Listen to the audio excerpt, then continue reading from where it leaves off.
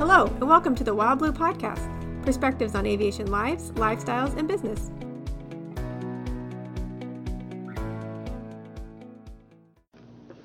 Hello, everyone. Welcome to another edition of the Wild Blue Podcast, perspectives on aviation lives, lifestyles, and business.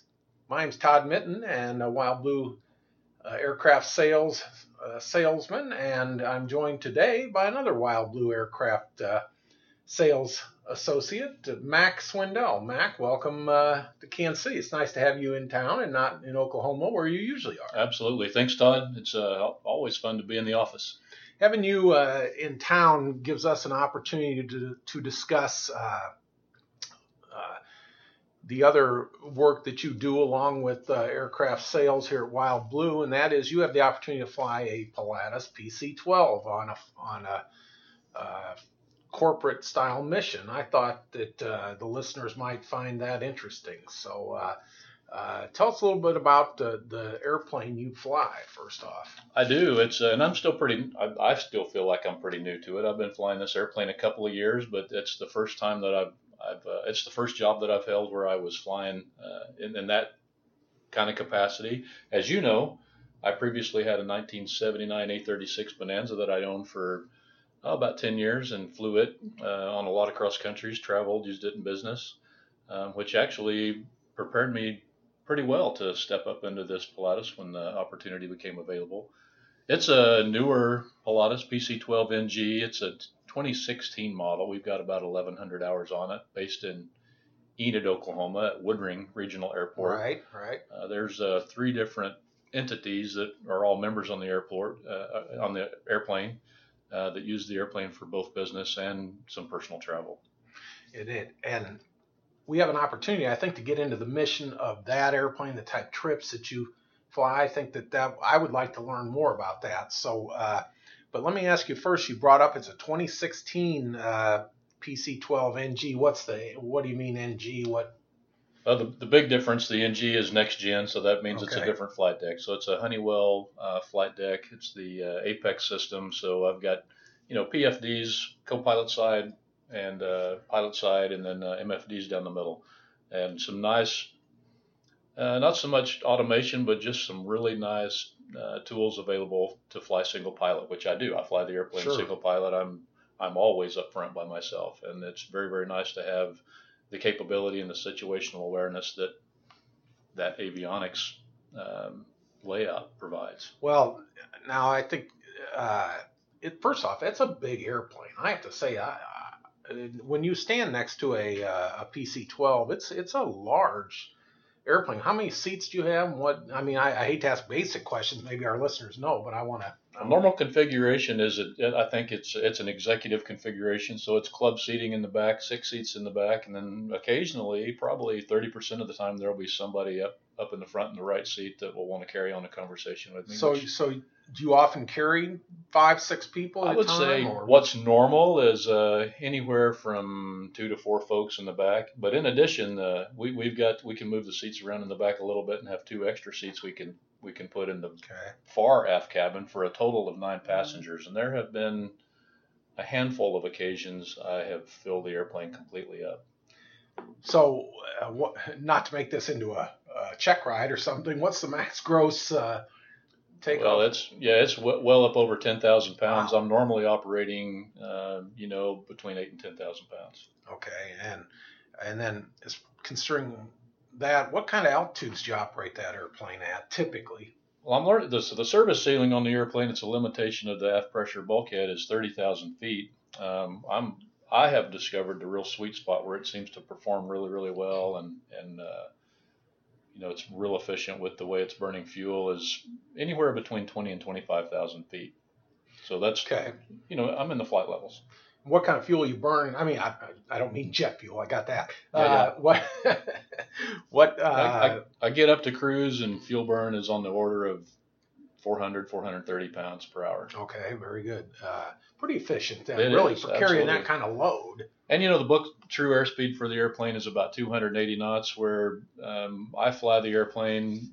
My normal number that I'm working with is 270 knots. And so it's not the fastest airplane out there, but it's a nice big cabin and can haul a lot of load. And frankly, based in Enid, one thing that's pretty interesting about that home station is that we can hit either coast with nonstop with that airplane with the fuel capacity. So, wow. I mean, it's kind of a longer trip, but I've been, I keep an eye on the average trip length, and our average trip length for and this is kind of getting into operations, but it's right at like 1.7, 1.8 hours, so just under 2 hours. So the airplane fits that mission profile perfectly. Yeah, it sounds like it. Hitting the coast is a little longer, but we do it on the order of maybe a handful of times a year. Wow. So thinking about your transition, obviously, we sell airplanes here. We sell a lot of Bonanzas. You were a Bonanza owner, but you've also flown some other airplanes in the past. I know because we've talked about it. You flew a 310, some didn't you? Flew a turbo 310 in our model. I have 350 hours maybe in that 310. So actually where I'm going, we work with a lot of Bonanza owners, and then so that transition to flying this large single engine turboprop, tell me how you did that, and your thoughts on a owner operator pilot maybe going down that path. What are your thoughts? Well, I think for me the learning curve, my Bonanza was still pretty. I did not have glass. It was a steam gauge airplane. I had an HSI. The most sophisticated piece of equipment I had in my panel was an old Garmin 430 with WAS. So I had a lot of capability. I mean, a lot of the technology is that it's the same kind of approaches generally that I'm flying today. But probably the biggest learning curve, the steep component of the learning curve, was just learning my way around that Apex system. And, I have we have XM weather available as well, plus our onboard radar. So, having that capability, it's all added bonus. I mean, I feel like I have a lot of capability now that I did not previously. But what about a couple of things that maybe some of our listeners who would be thinking down the road of a transition? I mean, a couple of the big things besides the avionics even, I would think would be, okay, we're talking about a turboprop versus a piston airplane. We're talking about operating at higher flight levels. And then third, we're talking about more formal training. So, right. So maybe those issues, what are your thoughts on in thinking about how you transitioned and how you made that leap? And the Pilatus might be kind of unique in that the airspeeds aren't that much different until I get to cruise, and I'm going a lot faster than I went in the Bonanza. But, when I'm operating down in the airport environment, coming across, on short final, my airspeeds are very similar to what I saw in the Bonanza. So, I mean, because there's so much trailing edge flap on that Pilatus, I can get dirty and come in pretty slow, which is nice. I mean, it's got the trailing link gear, which makes the landings pretty forgiving. I mean, I've had a few that have taught me a lesson or two, but generally speaking, it's a really comfortable airplane with a lot of capability. The training, it can all of my training's been at SimCom. I go to Orlando every year for recurrent. In addition to the recurrent training, which I'm about to go take again at the end of the month, actually, I had a initial training that was comprised of seems like it was a full 7 days. I think I had a weekend, 2-day course, Saturday and Sunday, that was an orientation to that Apex system. And then the training began, ground and in the simulator, a full solid 5 days to get that check out in the airplane. And I, coming in, based on the time, I had a good amount of total time. It seems like I had a little over 2,000 hours total time, but I didn't have any time in a turbine.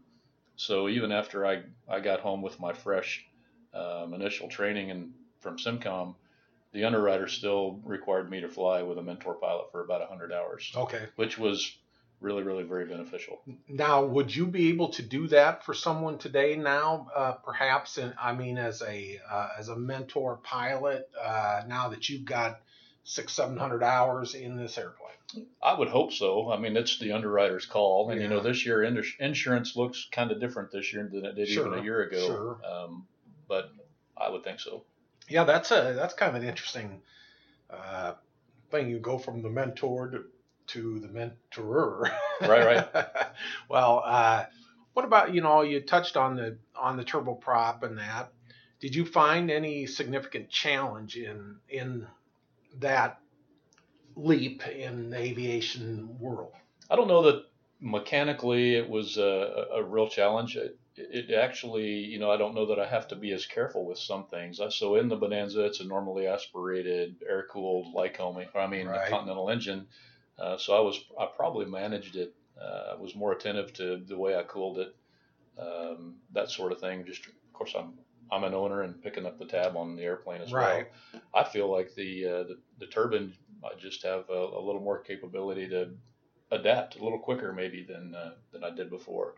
I will say, I'm always carrying passengers. I very rarely fly the Pilatus by myself. So we were actually talking about this as you and Chris yesterday. You and Chris being airline pilots, I'm always sensitive to the ride that my backseaters are getting. Yes. So I would say one of the things that I'm maybe more sensitive to now than I used to be is just a good, smooth descent.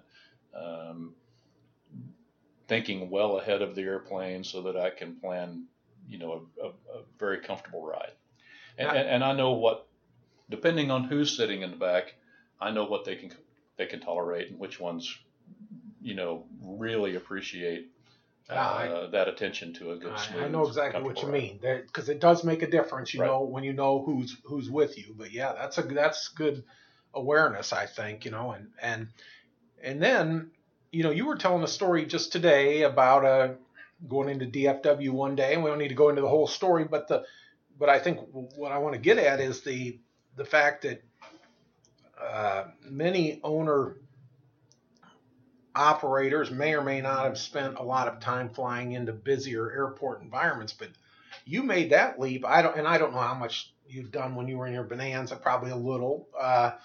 But now it's a regular thing for you to be flying into busier environments, isn't it? It is. And, it's DFW. And some of the more memorable ones over the last couple of years, I've gone into McCarran. I've gone into Phoenix, Sky Harbor. Sure. And, the one thing that really changes is, I hear keep your speed up more often than I ever did before. And it's necessary. And, so sometimes I am burning the jet A just about as much as I can to keep my speed up because somebody's on my heels, on my six, it's coming in pretty hot.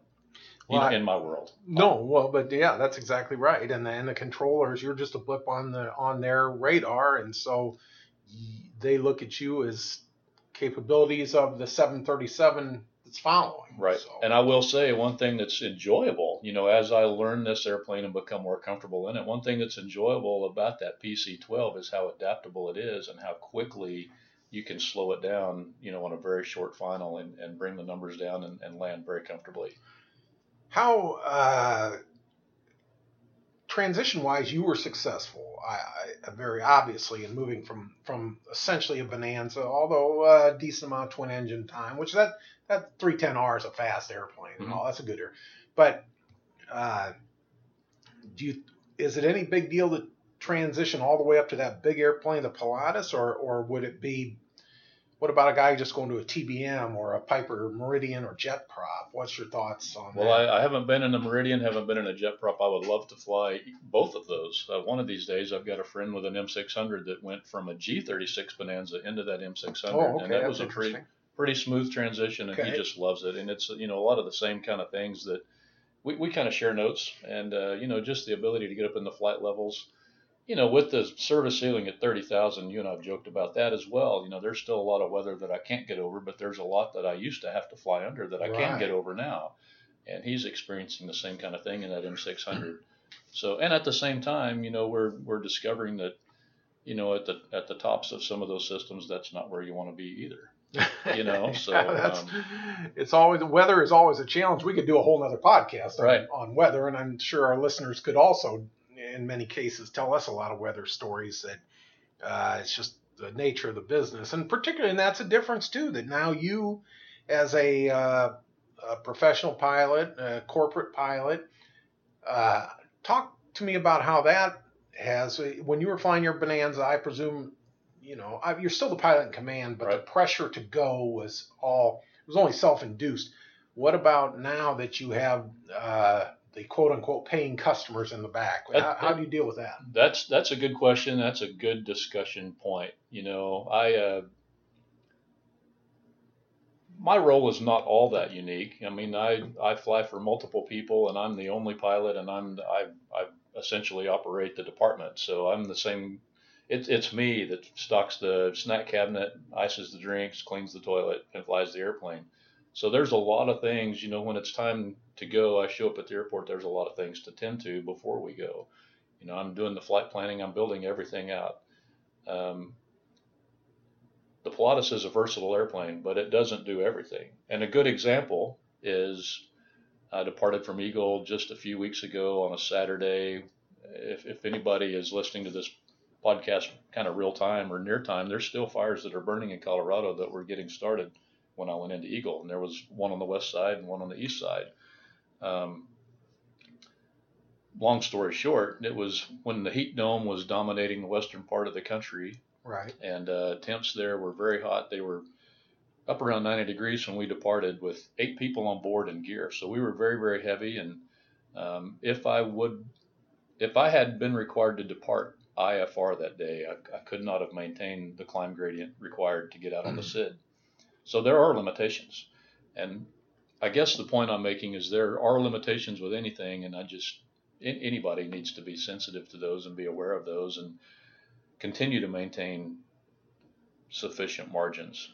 I don't know if that answers the questions, but those are the things that I'm really looking for, and I very much appreciate the support and encouragement I get from everybody that I fly, that my decision, that they completely trust my decision.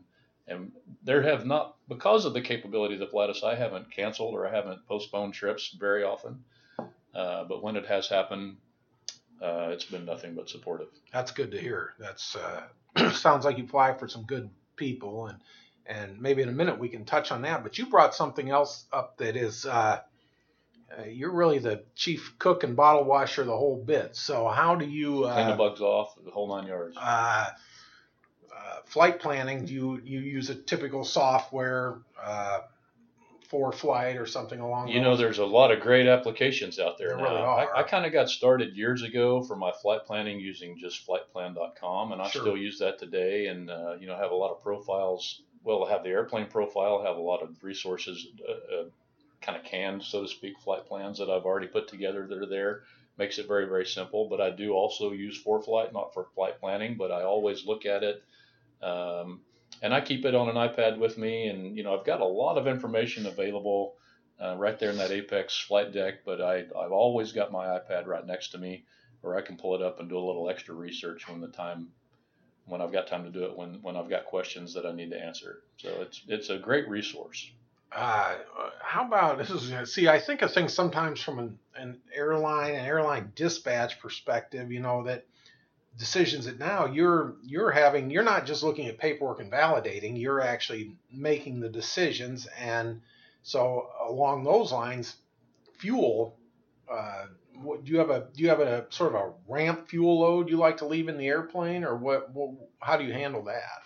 Well, so based on that fuel burn, the general rule of thumb with a pretty good margin remaining is just considering I already said I'm burning 430 pounds per hour. So if I've got 500 pounds, that kind of represents an hour worth of flight. It's just where I'm comfortable. I really try to target coming back home wherever my destination is, landing with 700 pounds on the airplane. So I work backward from that number. Yeah. And then as long as my, however I'm loading the cabin, however I anticipate we're going to load the cabin, that's the number, that's my benchmark. I work from there. The things that would change that would be depending on where I'm going. I'm cost conscious as well. Sure. And we are members of the Corporate Aviation Association, Corporate Aircraft, CAA. We get some pretty nice discounts, and there's some fees that are waived. And when it makes sense, I will purposefully target a CAA member FBO to do business with. Okay.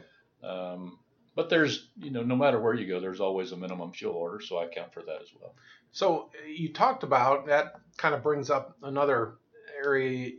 You mentioned it briefly. I think you fly for, is it 3 different? They're different groups. Ownership, and they share ownership in the airplane. That's or some correct. kind of deal like that. Is that difficult to manage, or how do you manage scheduling and maybe conflicts and things of that nature? Well, what makes it work is that they are all Enid people and they've known each other for decades and they get along very, very well. And otherwise I could envision it could be challenging, but we just maintain a Google-based shared calendar. Oh, okay. And it's a first come first serve kind of arrangement, and they're all very, very willing to work with one another. If somebody has a trip on the calendar and somebody else has a pretty pressing, urgent trip on the calendar, everybody's always open to discuss that. But in addition to that, we have an interchange agreement with another company on the field that has a PC12 as well, and so we will cross cover each other when needed. That's really handy. That's a neat setup. The whole thing is just sound. And then your trips, I know sometimes you go somewhere and spend several days to a week, and other times it's out and back. So I've heard you talk about Cedar Rapids, St. Joseph, I think Santa Fe. Right. Well, of course, you mentioned something like DFW and McCarran, but you really, and you go east much at all? I don't hear you talk too much about going. Just got back from the Mid-Atlantic, but it's kind of one off. And the business model. These are three different businesses, and their interests change from time to time. But literally, we kind of go all over. I've had a couple of international trips. I was in Vancouver. Was it last summer? I went to Vancouver, got to take a trip over the Sound, over to Victoria. That was really cool and fun. Yeah, I bet. But we have, like I said, we've got trips to each coast on the order of maybe 5 or 6 times a year.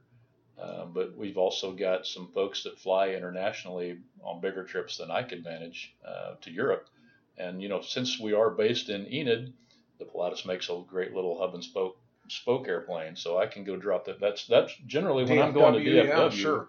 It's because I'm either dropping off or picking up from an international flight. Well, that's a great point. And really, what I was kind of topic I wanted to go to next is how your passengers must enjoy the fact that they control so much of their own movement on the airplane in terms of, we're not talking about going through security. We're talking about safe, comfortable environment, and then and I just think it's such a plug for general aviation. Absolutely. And I really think too that your knowledge and expertise in the single engine turboprop world it really just brings me to the point that if our listeners have questions about that, I would suggest that they give you a call, Mac. Absolutely, and to that point, it's the whole system. So anyone that's familiar with general aviation has been out there a while. It's not just me. It's not just a flight crew, but we rely on very helpful, very accommodating, solid FBOs as well. So so much of what I do ahead of time is arrange a lot of our trip details with the FBOs at my destination. So to your point, when we land and taxi up on the ramp, wherever it is we're going next on the ground, our FBOs have got it all teed up, and we can it's a very seamless thing, and you're right, it saves a lot of time and it's very convenient, and it really is an efficient way to get around. Well, it is. We see that here, to give a little plug to Atlantic Aviation, where our Wild Blue's main office is here at MKC, Kansas City Downtown Airport. You watch the work they do, bringing cars out and having things ready to go for the user. It's just tremendous, and I'm sure you see that all the time. Well, and I'll add to that, especially for these places that we go where we're repeat customers, where we go at a fairly high frequency on a recurring basis. You establish a relationship with those FBO folks, and it's really enjoyable to have that relationship and to catch up with them, and just to get together, on a recurring basis. Sure, yeah, absolutely, yep. I understand that completely, and I'll tell you, Mac, this to me has been very interesting. I really find what you do to be just fascinating. I love the freedom that we talk about general aviation at any level, giving us the freedom to move, and there you're in a business sense. What those businesses accomplish thanks to that airplane, I'm sure none of them want to be without it. Well, and So just as an example, I ran a little shuttle here a few months. I guess it was last year when I did it actually, and took one group because of the number of people that they wanted to take. I had to run a shuttle. I had to go twice. So we filled the airplane up. I took the first group out to Colorado Springs. I came back home. I grabbed the second group, took them back to Colorado Springs. It was for an on-site meeting that they had. But again, because they're based there in Eden, Oklahoma, that's not served by commercial airlines. Yep. The time that it took for me to even do that saved them tons of time versus having to commute. I guess the closest airport for them would be an hour and a half away to catch a scheduled flight. Got to be there early, got to go through security, right. Probably potentially it's not going to be a nonstop to Colorado Springs. It's probably going to go somewhere else first. Yes, And on top of that, because of the efficiency of the PC12, it was a very cost effective way to move all those folks. Right. Well, again, it's just I really appreciate you taking the time to tell both me and our listeners some aspects of what you do on a day-to-day basis. And I think we could go on this topic for a long time, but we better wrap this up right now. And so Mac, again, Mac Swindell has been our guest, and Mac has a lot of knowledge about single-engine turboprop operations. And so if he can help you with that, or myself, Todd, or Chris Kirk here at Wild Blue can help you with any of your questions about general aviation or whatever, we'd be more than happy to talk to you. Give us a call, 888-773-4249, or look us up on the web at flywildblue.com. Mac, thank you again, and it's good talking with you. It's all fun. Thanks, Todd. Thanks for listening to the Wild Blue Podcast. Find us online at flywildblue.com. And don't forget to subscribe and share.